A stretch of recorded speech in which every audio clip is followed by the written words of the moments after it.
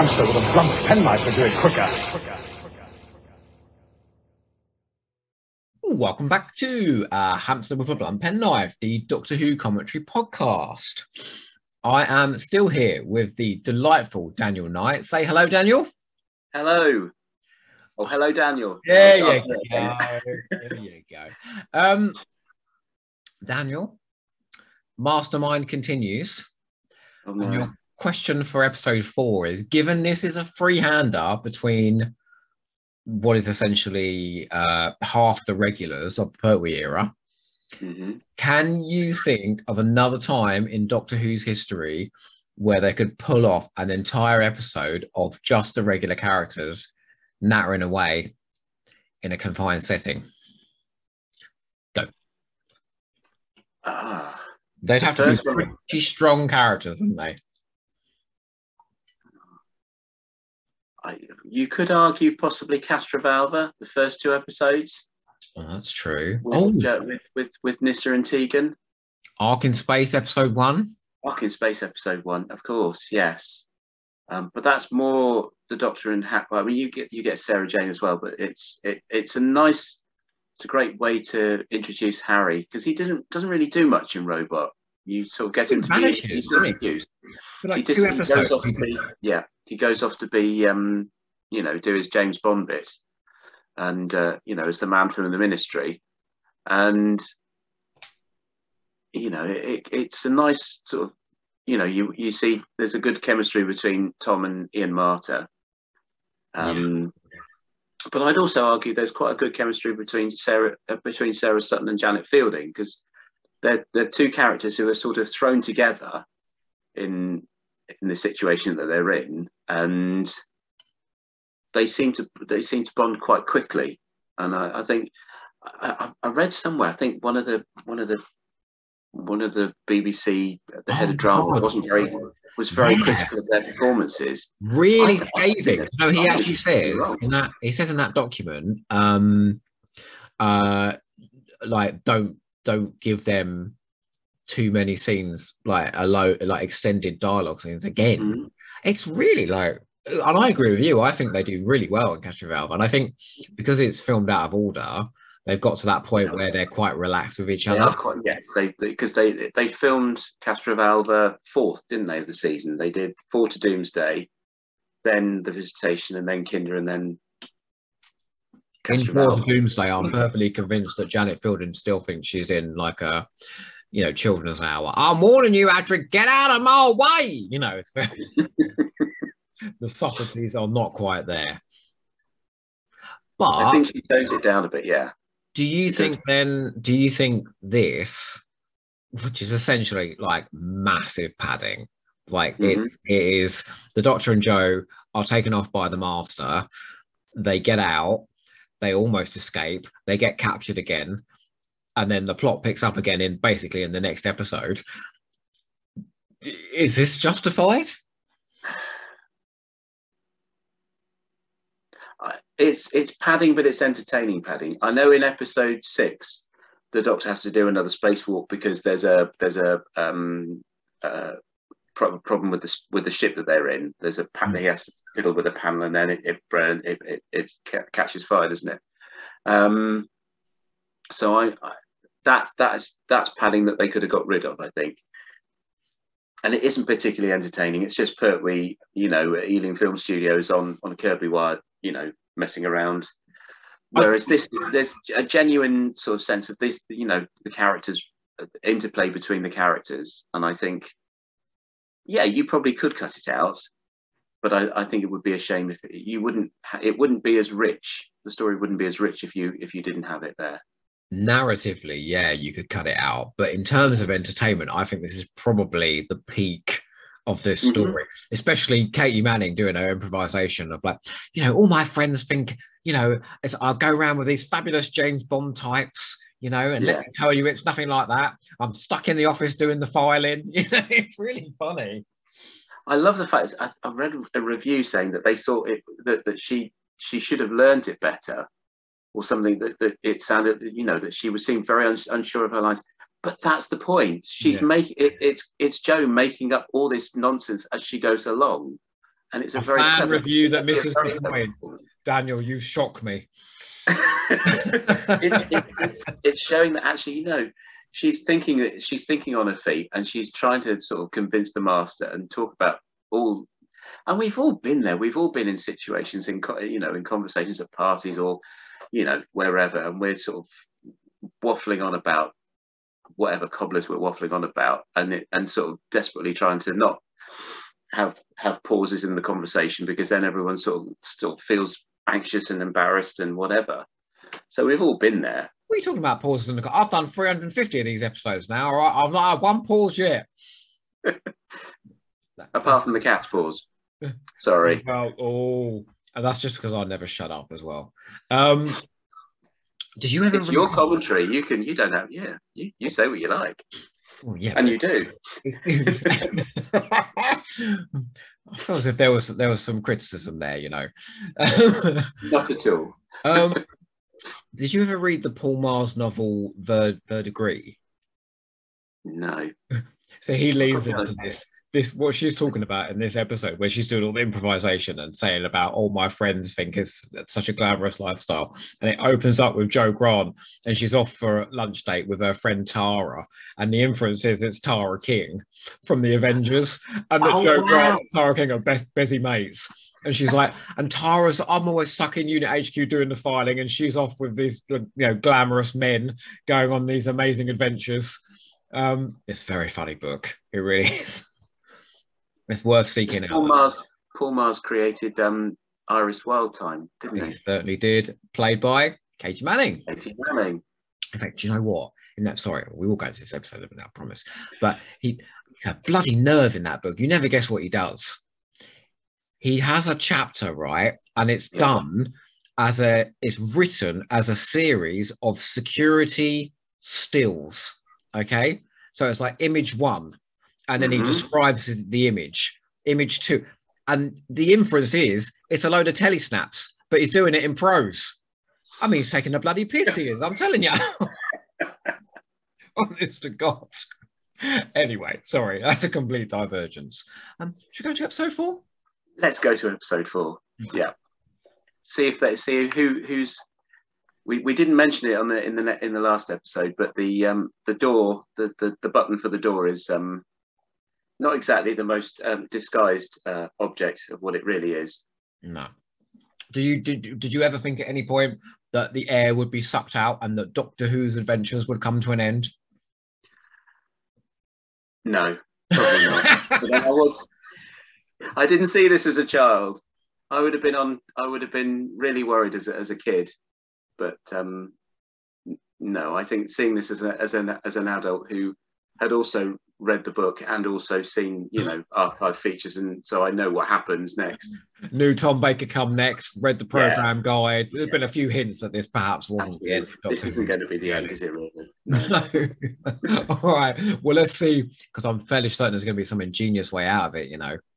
Oh, I'm sure there is. Let's go. A black gloved hand. Okay, well, count us in.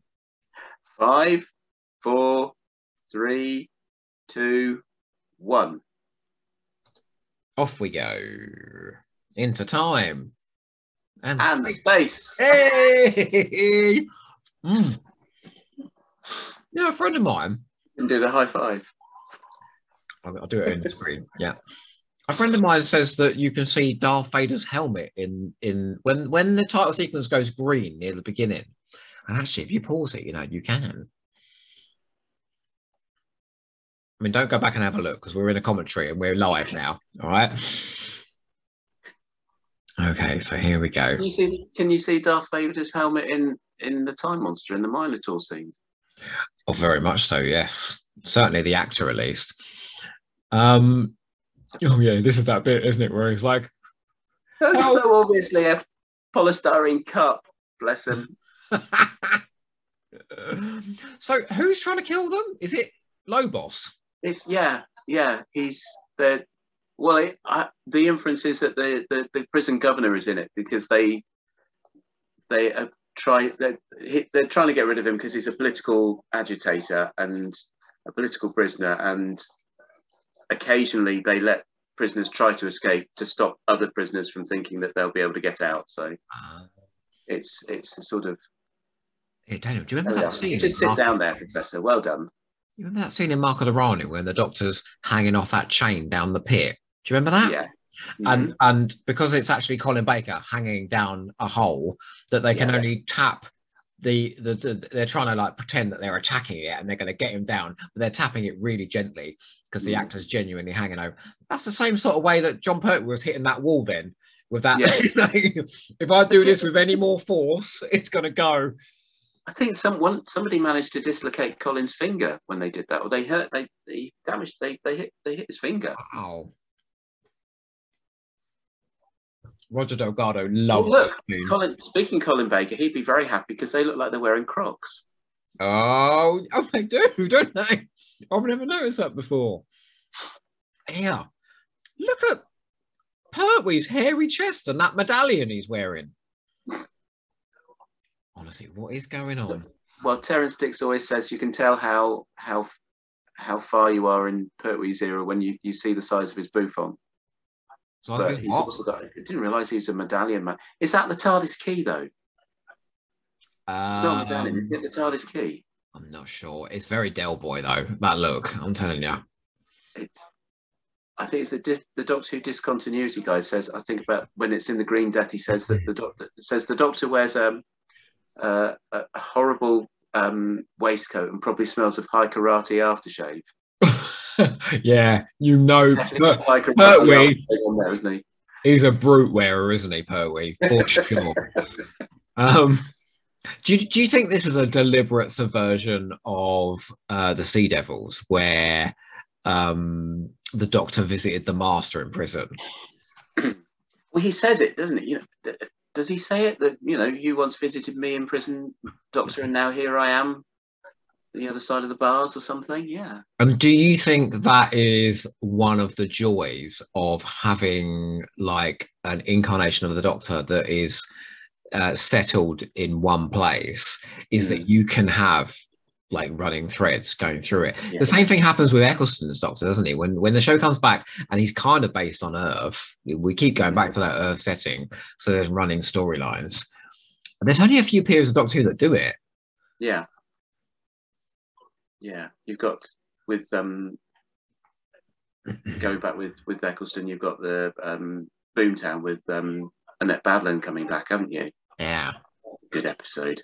And a lot of people don't like it, but I think it's a really Annette Badland's brilliant in it, and she's brilliant in Aliens of London and World War III. Out of all the Slovene Slovene actors, she's there's a sinisterness about her. Really good. I love the bit where she says, look me in the eye and deal with the consequences.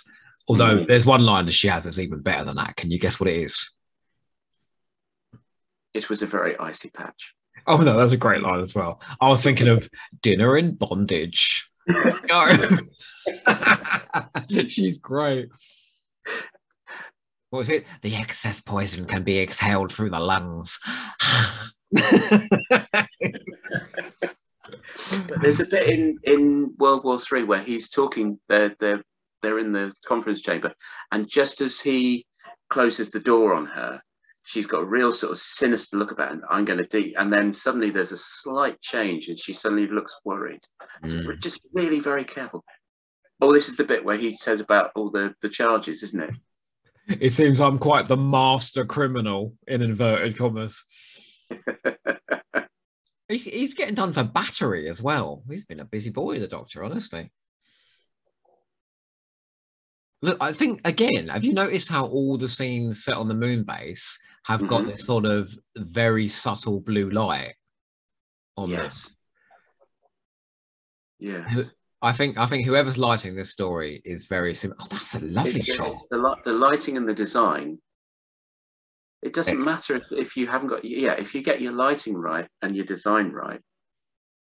There's the shadows. It goes back to when we said in the first episode where you had the grill over the top of the set to make it look like they were in a cage. And here you've got, it's sympathetically lit. I don't want to sort of slag off the 80s, but you imagine this scene in the 80s, it would be bright and there'd be lights at the back. And it looks so much. I think you can stick a you see the bars on the top. Sorry. Or you could probably do it on two hands. How many stories in the 80s are truly sympathetically lit?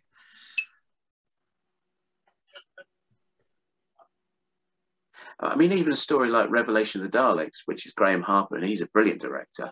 Those scenes in the catacombs are still quite bright. Do you know, I saw that on the big screen recently. Oh my God. Do you know, I didn't realize how funny that story was until I saw it with an audience. Everyone was in bloody stitches. And I realized just how funny Joe Bell was. Very creepy. I'd rather run away with my mother than own a fawning little creep like you. What a bastard. But the show's in a very, very different place here, isn't it, to where it is going. It's very family friendly here. It's not forgetting that you've got a child audience watching this. So you've got the master, but at the same time, it's not talking down to the audience, and it's not, it's not childish in any way. But it's family friendly. And as I've said, I've watched this episode with my children, and Planet of the Daleks as well. And they love them, and there's nothing in there there's nothing in these stories that I'd be worried about my children seeing. Whereas maybe Revelation of the Daleks, there's no chance my kids are going to watch that before they're, I don't know, 10, 11. I mean, I was about 10 or 11 when I saw it, and it was fine for me, but yeah. Do you know the bit where Cara gets, he slips that knife into her stomach? On the Blu-ray, they've added the sound effect of that knife going through bones. It's like, it's really, on the big screen, it was really nasty. It is. I mean, it's very sudden and quite graphic. Made all the more by the fact that William Gord's performance is so understated. It's brilliant. Charming until that point. Yeah. And then it sort of shocks you into realizing, no, this guy is an assassin. Okay, I'm going to contradict myself. Okay. And in doing so, ask you another question. And that is, like, this, I've said that I think this is my favorite episode of the story, and it is because of Delgado, Manning, and Pertwee. But could this have been a 4-part story and still, told essentially the same narrative?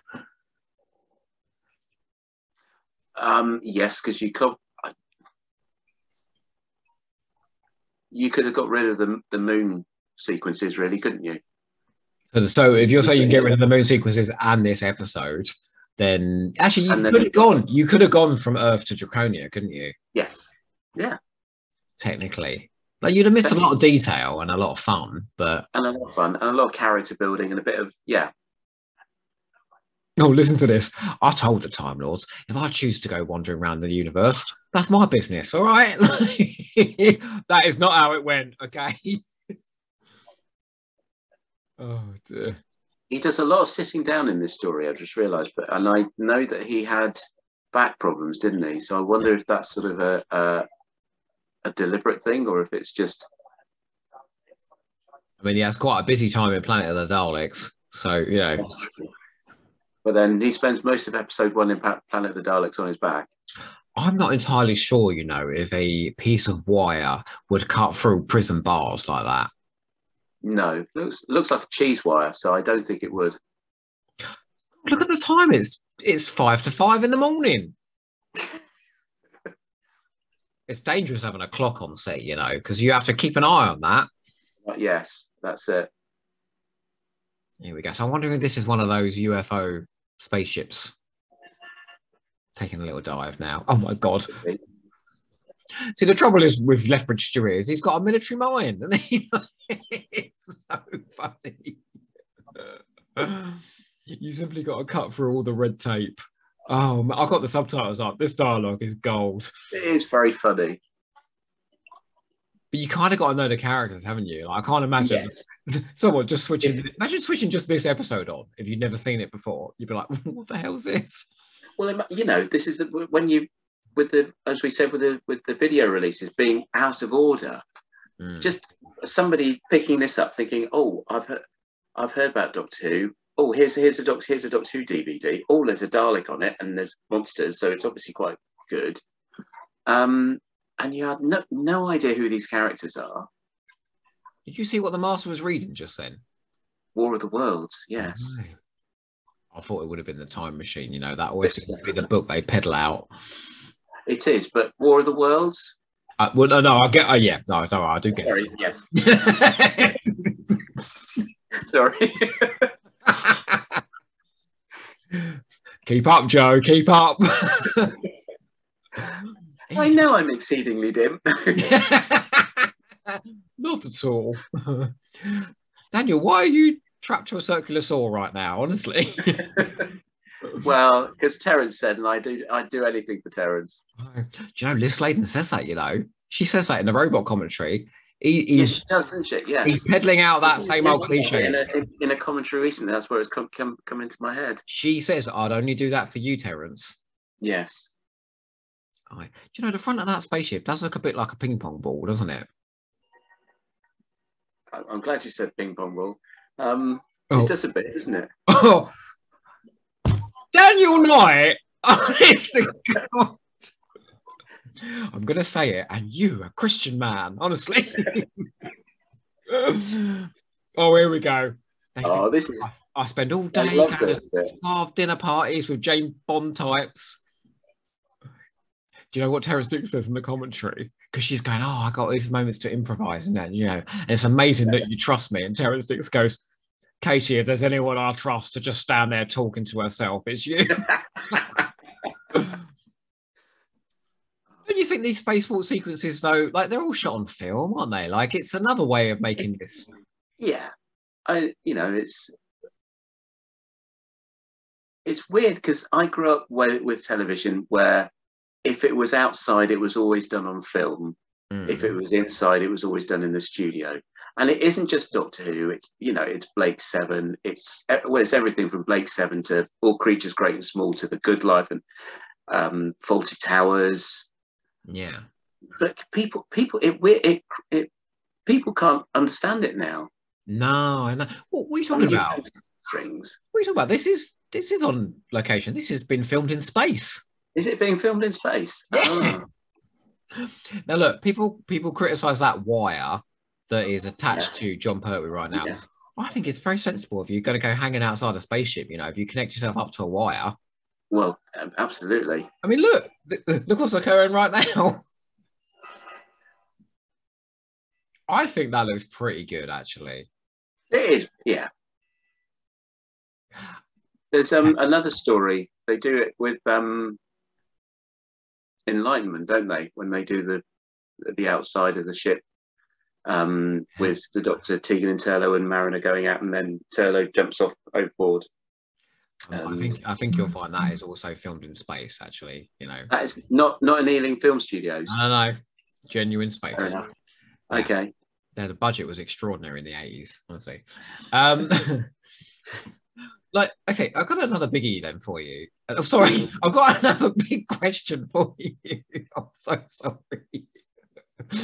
Oh, Daniel. I believe this is where, if Fraser was here, he'd say, stop it. Yeah, Lucy McCall's Brigadier will be giving me Quick, the eye. Get the Brigadier out. Your parents will be after me, honestly. You were just talking about film and video then, and how that was the norm back then. Yeah. Mm-hmm. And how, like, they say in the commentary about how, like, Television Centre at that point when the commentary was done was being sold because they just didn't film in studios anymore, that all of television was done on film. Yeah. Do you think that's to the advantage of television? Because I think a lot of TV these days just all looks very samey and indistinct.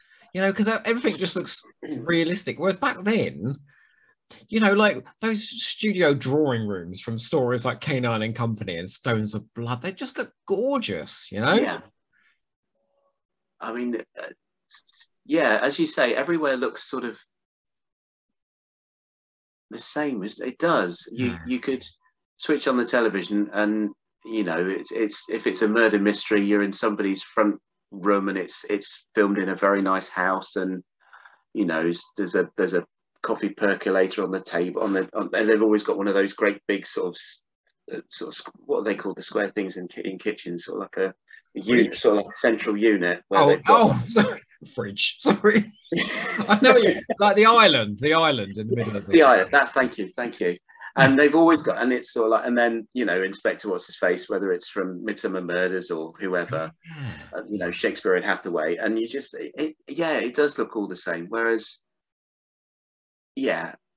back in the olden days, where sets would be filmed for a television centre or wherever it would be made for, you know, things like Juliet Bravo or whatever. The design would be, you know, they would think about the character. I mean, you look at, for example, you look at the in The Good Life. You've got the Goods house and you've got the Ledbetters, and they're so distinct in their design. And they're so distinct from their characters are reflected. You know, you've got the slapdash, slightly untidy kitchen of Tom and Barbara with the sort of pristine modern kitchen that Margot has, and you know, their front room. But whereas it would in no way improved, would it? Generic houses. Yeah, it would be in no way improved by being on film. No. In fact, I think it would probably lack. It's sort of, I don't know, the character. I don't know. I'm trying to make a point, and I think I'm making it really, really badly. I just think the design was more idiosyncratic back then and more unique. And now it's just very bland. It all looks good because it's a genuine location. Yeah.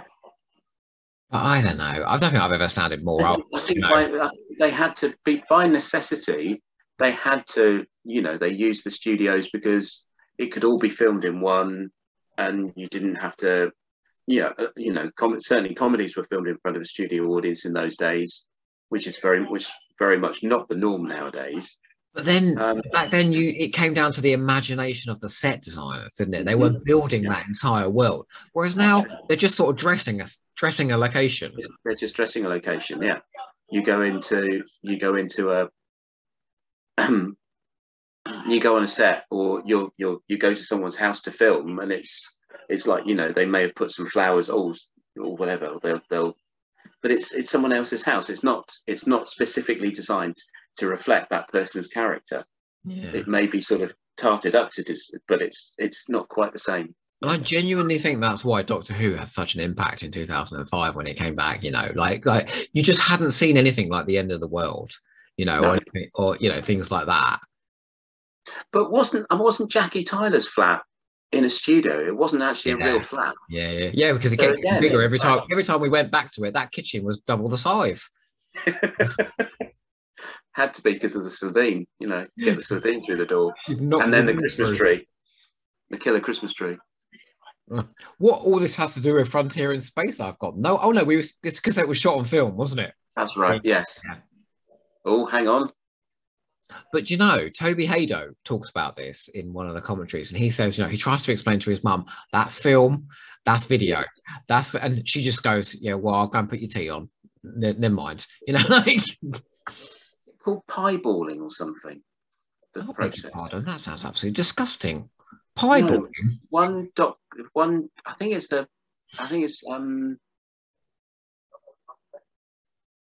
Oh, what's the guy? Who's the guy who does directed Resurrection of the Daleks? Oh, Matthew Robinson. About it then. And I'm pretty sure that's the term he used. Pieball. I could be talking complete nonsense.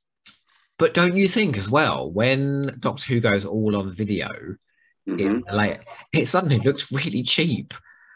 Yes. It's got that sort of weird crispness to it. It lacks a sort of period drama smoothness to the location work. But again, there were a lot of dramas at the time that were certainly on the BBC were moving towards being on videotape rather than on film. Yeah, would you know? There was some weren't. I mean, I think things like Bergerac were done on film, but. But you know what? There's two Patricia Routledge shows, right? Keeping Up Appearances and Hetty Wainthropp Investigates. Now, I love Patricia Routledge. I've got both series, and Keeping Up Appearances is all done on videotape. and it's crisp and it feels very modern and it looks like it's been shot last week. Hetty Wainthropp Investigates was done years after Keeping Up Appearances. It's all shot on film, and that feels like it was done in the early 70s. Yes. So it is interesting, isn't it? That what kind of feels modern and not. What's going on? I've lost track of the story now. The Draconians have taken over. They've found. Yeah, the Draconians have taken over, and they're going off to the Draconian planet. And the Master's got the because he's in the prison cell now with the Doctor and Joe. Last time I looked on the screen, the Master was reading his book, and the Doctor was hanging in space. I know.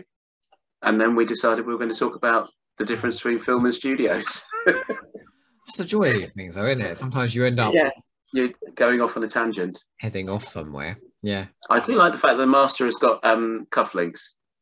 I don't think it's much about how gripping the story is that he's going to have a sleep, though. No. Wake me up when we get there.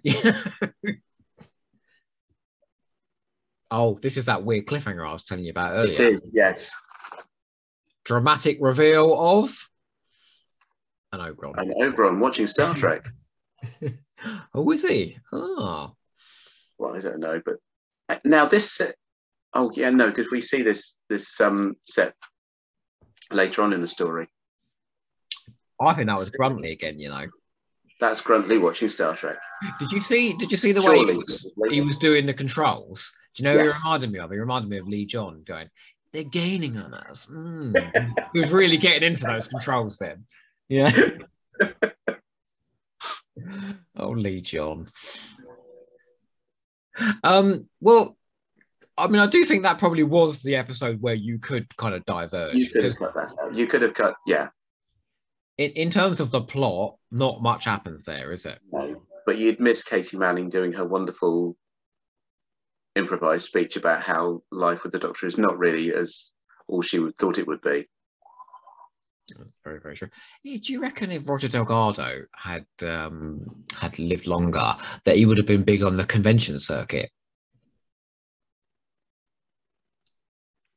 Yeah, what would be his sort of eye patch story? Oh gosh, I don't know. His equivalent of the eye patch story. I reckon Pertwee would have convinced him, though. Oh yeah, they would have been. It would have probably been him and Pertwee with the water pistols instead of Troughton. Oh, I would have loved to have seen that, you know. Yeah. So sorry, I keep telling you these stories. At that signing I went to the other day, right? Someone had a first edition copy of the Time Machine. That alone must be worth a fortune, right? Really? Oh wow. First edition. Edition. Inside, he had 900 signatures of different Doctor Who actors, and every Doctor going back to Patrick Troughton. Wow. That must be worth a bit of money, don't you think? I have got Patrick Troughton's autograph. I met him. He signed my copy of the Three Doctors. He was in Oxford it was when he did the Box of Delights. And he was in a bookshop in Oxford, and I went into Oxford and got his signature there. What can you tell me? He saw the cover of the Three Doctors and go, oh my word, this takes me back, and then just signed it. It's like, oh, okay. I was going to ask like if he was charming or not, because I've heard. Yeah, he was. I've had like anecdotes of every other Doctor Who actor, but no one has told me that they've met Troughton yet. So you're the first person that's told me. I must have been about 9 or 10, and it was absolutely sort of dumbstruck because it was the Doctor, even though it wasn't a Doctor who, had been on the television when I was alive. It was the Doctor, and that was what made it special. Well, to round off this this sort of Katie Manning spectacular, I've got a story about Katie Manning that I'd like to tell. Have you met Katie Manning? Yes, I told you about it, didn't I? About the kiss. Oh, of course. Oh, you've been snogged by it. Oh, well, then my story's not even. Well, it was a peck on the cheek, but it was, you get pecked on the cheek by an actress in Doctor Who, and it's like you can talk about it for the next 30 years.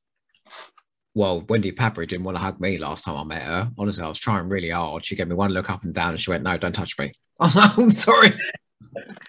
No, I have met Wendy Papri as well, and she was lovely. Oh, she was really lovely. No, don't get me wrong. She was super lovely.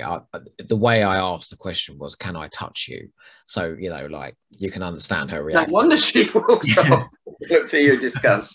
Um, but my story about Katie Manning is that she did a telephone interview for me once for my review blog, Doco Reviews, and she was told specifically. So I was told specifically, you got 30 minutes with her, and that's it. And do not exceed that time. She's a busy woman. And she came on the phone and was 2 hours later. Charming and chatty and wonderful. And half an hour in, I was trying to get these questions out really, really quick because we were talking about her autobiography audio that she did, Not a Well Woman. And half an hour in, I said, "Look, I've got to stop there. Like I've been time." And she went, "Oh, nonsense, darling. Honestly, we're having a nice chat." I'm not kidding you. We talked for nearly 3 hours. Like she was extraordinarily kind with us. She's just such a lovely person. But to be honest, I've never met anyone from Doctor Who wasn't lovely. And I think that's one of the things that's wonderful about this show is that everybody who's been in it has such a love for it.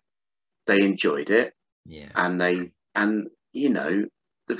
have so much time for the fans. I mean, who wouldn't? If you go to these conventions and people tell you how wonderful you are, it must be a wonderful experience, if a little bit freaky, but still, it's just you see people like I mean, I remember that Katie Manning tweeted something to Freema Agyeman. And, it's about 30 years apart in Doctor Who. And there's this wonderful sense of this Doctor Who family, not just for the fans, but the people who are in it, who, they meet up at these conventions and they chat and they talk about and they compare stories about, oh, well, I was in a rubbish dump for the war games and Nicola Brighton over here went to Spain. It's like... And you can see now, because when they do the behind the sofas and things like that, they put together combinations of people like Annika Wilson, Sophie Aldred, Wendy Padbury, and Janet Fielding. They've made lifelong friendships as well via that convention circuit. That's it. Essentially, like we've made friendships doing podcasts and on Twitter and things like that. It's a very inclusive thing, this Doctor Who, isn't it? And as you were saying before we started recording, it's more than a TV show.